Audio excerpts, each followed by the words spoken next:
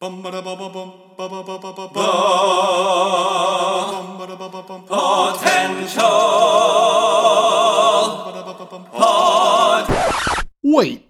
you haven't seen that?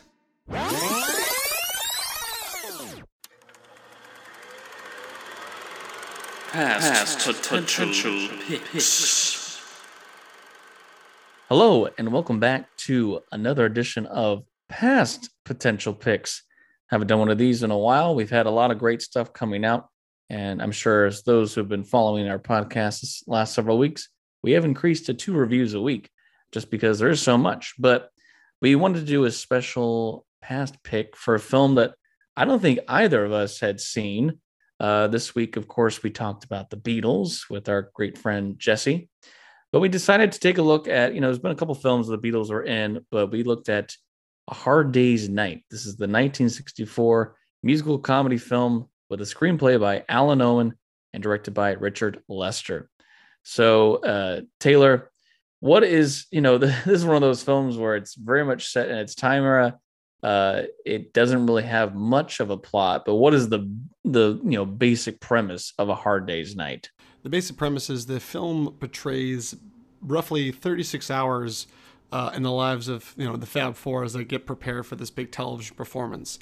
And so there's pretty much the height of their Beatlemania, them kind of dealing with mad fans and interviews and dealing with idiosyncrasies of the group and things that they want to do. So it's very much kind of like almost like a behind the scenes of like them, like kind of, again, they're playing a bit of parody versions of themselves. Yeah, there's not much more than that. It's kind of a fun romp of, definitely talking about when the crazy fans would chase them down in the streets to get, a glimpse of them, a touch of them, whatever you might say. So there's a lot of that, but it's actually, I thought this film was really charming in its simplicity, but also its humor.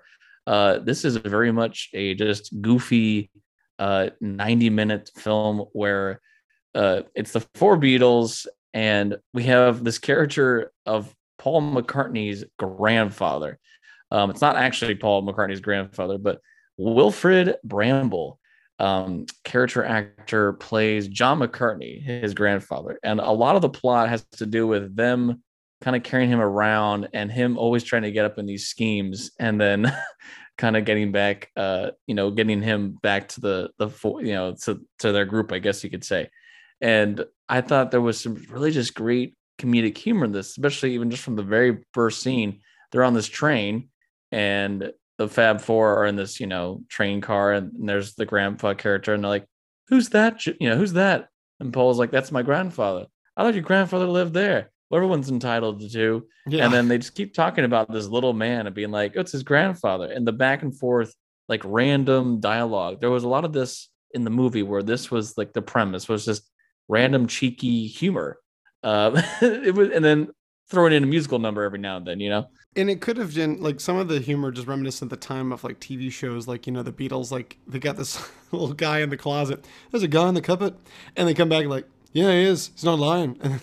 So it's just like these little like bits of humor where it could be it's kind of sitcom-y, but it was very true to the English style of humor.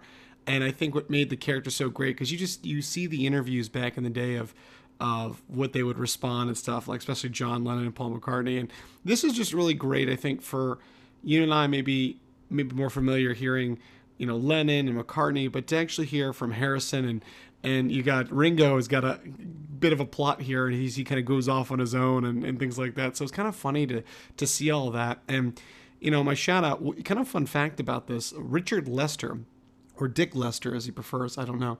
But he was director of this, and he actually helped with the Superman series later on, particularly 2 and 3, which is kind of interesting since we actually reviewed that one of our own past potential picks.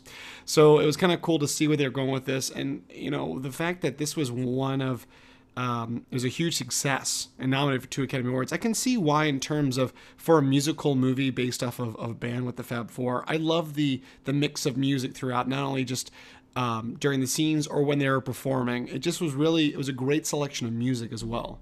Well, even like in the beginning, they have this whole sequence of three of the four members being chased, and they're trying to get to this train. And then you have Paul McCartney pulls down a newspaper, and he has a fake mustache and beard on. And instantly, I was reminded of what Austin Powers was parodying in the beginning of that film.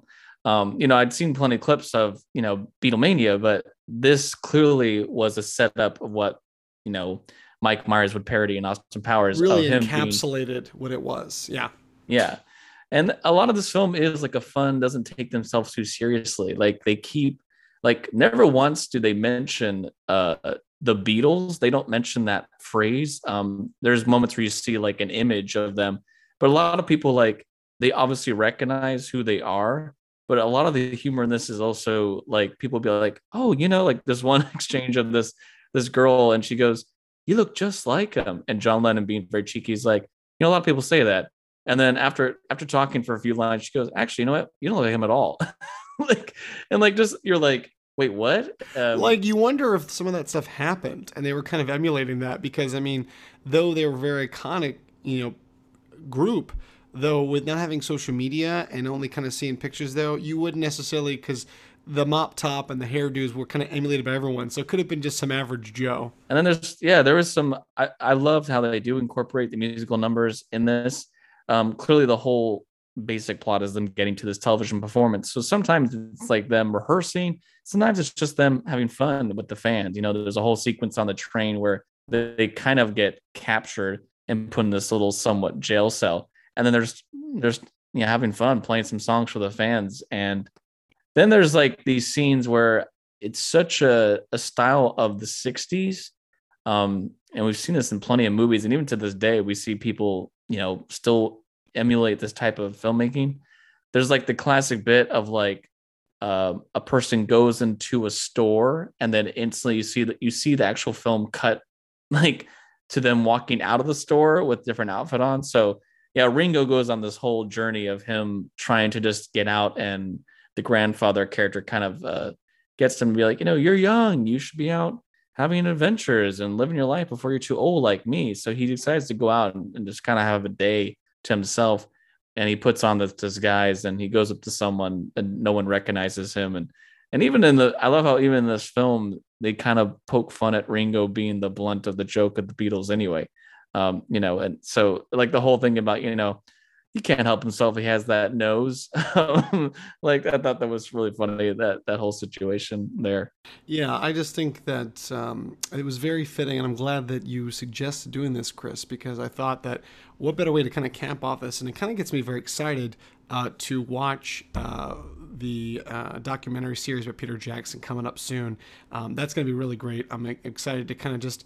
I'm getting now the Beetle fever. Excuse me, I almost said beaver fever. It's not, no, the Beetle fever. Whoa, I know, they're rolling. They're like, what did you say? What did it say? Oh, I don't know, he's talking about the Beebs. But it definitely got me really excited and helped me realize this is why the Beatles were such a success they were. And this was just a great product at the time to kind of show, the nonsense of the fans, the crazy chases, and also of course the people who get interviewed and they ask the stupidest questions. I'm sure, imagine just how hard it must be at that time. They were so big they couldn't go anywhere. Having like I love there was a sequence when they got off the train, they actually had a barricade of cars set up, and when they had a huge group of fans, and you have the policemen holding them back. And the Beatles would actually run through one set of cars to get to the second set of cars so they can actually take off. And all the fans were barricaded by the first set of cars. Just shows you how insane. And then, there's a whole funny sequence with them. They get some fan mail, and their manager, which I thought that was another funny character. And he was very serious, keeping them on. Norman Rosington, who played Norm, the Beatles manager. He brings in this whole lot, and everyone, Ringo only first gets one letter, and everyone's like, haha.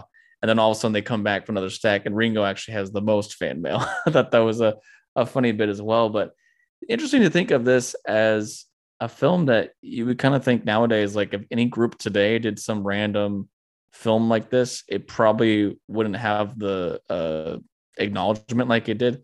This film was nominated for 2 Academy Awards, including Best Original Screenplay. And yeah, for the time, this is 1964, early 60s. It had a budget of around 189,000 pounds, which for US is about 245,000, and made 11 million. Yeah, so it was a huge hit for the huge time. success. Yes.